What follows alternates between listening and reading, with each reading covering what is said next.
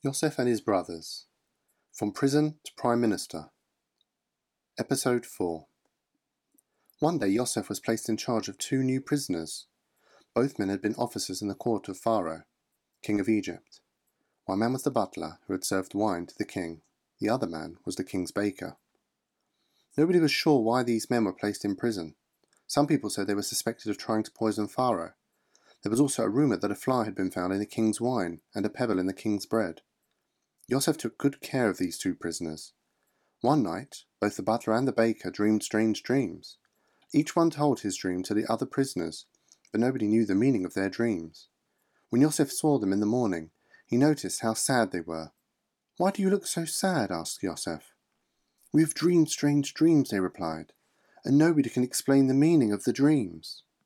"Tell me what you dreamed," said Yosef. "Maybe God will help to make clear the real explanation of your dreams." "This was my dream," said the butler. "In my dream, I saw a vine with 3 branches. On the branches were ripe grapes. Pharaoh's cup was in my hand, and I took the grapes and pressed them into Pharaoh's cup, and I gave the cup to Pharaoh to drink." "This is the meaning of your dream," said Yosef. "The 3 branches are 3 days. In 3 more days Pharaoh will free you from prison and restore you to your position as king's butler." "You are indeed a wise man," said the butler. "How can I reward you for explaining the meaning of my dream?"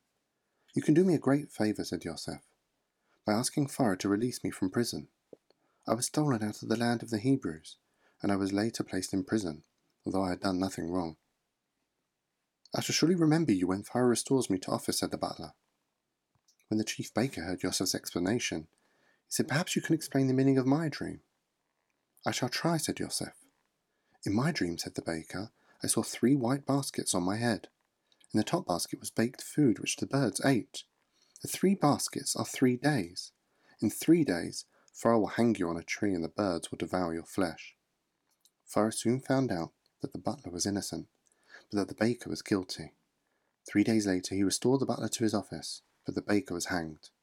But the butler forgot his promise and did not mention Yosef's name to Pharaoh.